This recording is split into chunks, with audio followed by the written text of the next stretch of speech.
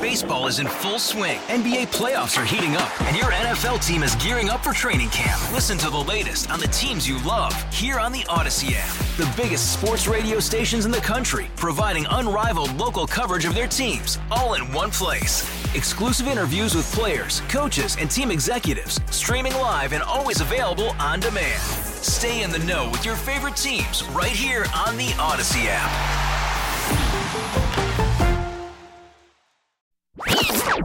Time to rewind. It's the Chris and Amy Rewind Recap. It's always a free-for-all, the first hour on a Friday with Hancock and Kelly on this Chris and Amy show. What did we talk about today besides, did we talk about anything of substance? We did talk about the jobs numbers, over 350,000 jobs added last month, which is better than what was anticipated, and the inflation holding steady at 3.7%.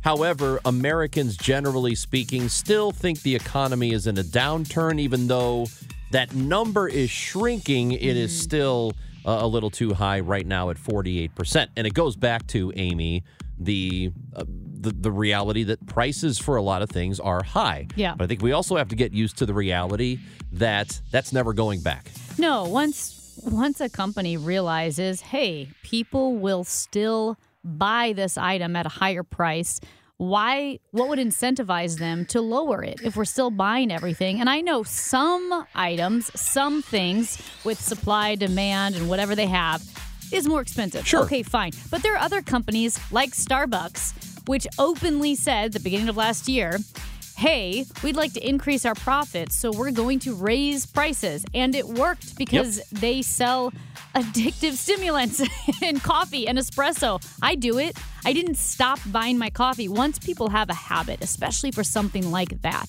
it's very hard to break their habit. You can raise the price until it's already kind of offensively expensive. We still buy it. But eggs and whatever, those prices are going to stay high. Shrinkflation, where you may keep the price the same, but you lower the volume of what chips you're getting or cereal in a box or a bag. That's going to stay the same because it's higher profits. Once they figure out that you'll pay it, that's all there is to it. And I use this example a lot, but I think it's analogous when it comes to tickets for sporting events. And a rightful complaint that you hear from a lot of people is, it is just too expensive. It's too expensive to take a family of 4 to a baseball game unless you go very certain specific times, specific nights where they do have deals. But a typical game costs way too much, whether it's hockey, football, baseball. But here's why it happens. Because the tickets are being sold. And once teams realize, oh, they're going to pay this, well, I'm going to keep charging it. That's why you go to a ball game and a beer is $15, because they realized people are not going to stop buying beer at the ball game. Even if it's $15, it's never going back. Not the point of your conversation, but I will come a little bit to the defense of baseball games. I think of all the sports, it's the most affordable if you buy cheap seats, and they let you bring in food, which is super helpful. But it is still expensive for 4 people to go, unless you go specific times. And there are opportunities for cheaper seats, right? You go to the ticket office at whatever time on a certain day. But man, oh man, a hockey game? I don't know how anyone goes to a hockey game. Either you sit in the very, very top level or you go on company tickets. Lower bowls, $150 a ticket or whatever it may be for the St. Louis Blues, who are struggling this year. Man, that's a lot. So the reality is, you want prices to come down, then people need to stop buying the goods. That's not going to happen. We're not going to stop buying eggs.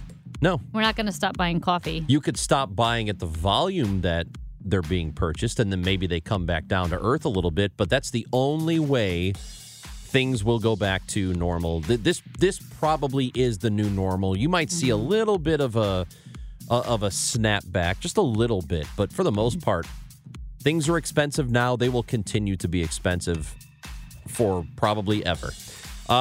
We did that. We talked to Scott Jagow about roaming St. Louis and 3 good things. He went to a great breakfast spot called Milk Toast, which is moving to a new place on Jefferson.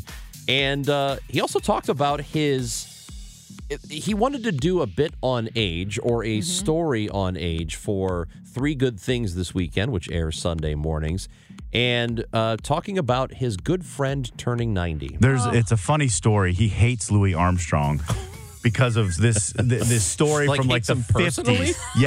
Yes. We always joke with him. So we are always like, ribbing him about this. He had some run-in with him in the 50s or something. And so, incredible. Yeah, no, I know. What a weird thing. It is a weird thing. But the jazz band, of course, we were like, okay. And he said, all right, I'll go up on stage. So we got him to go up on stage and sing What a Wonderful World. It was. I've got audio. So you'll have to be listening on Sunday morning to catch that really good story. And he's going to talk about his grandmother turning 100. And I love Three Good Things, and Roaming St. Louis happens Sunday morning on KMOX. Also, we spoke to Mike Claiborne as the Cardinals are close to signing Keenan Middleton. Pretty good reliever. Anything is better than what we had last year out of the bullpen. This young man comes with experience.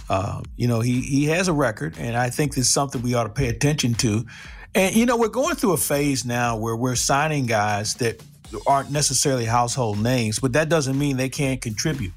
And I think if you look around enough, you'll see some guys who have just enough big league experience that they might be at a point where they're turning the corner with regard to their career. So this might be one of them. So at this point, I said earlier to somebody, I'm still kind of scratching my head on what we look like from a roster standpoint. There are jobs available on this team, especially in the bullpen. So we'll just see who can pitch the best coming out of spring training and be on the roster on opening day. Baseball is in full swing. NBA playoffs are heating up, and your NFL team is gearing up for training camp. Listen to the latest on the teams you love here on the Odyssey app. The biggest sports radio stations in the country, providing unrivaled local coverage of their teams, all in one place. Exclusive interviews with players, coaches, and team executives, streaming live and always available on demand. Stay in the know with your favorite teams right here on the Odyssey app.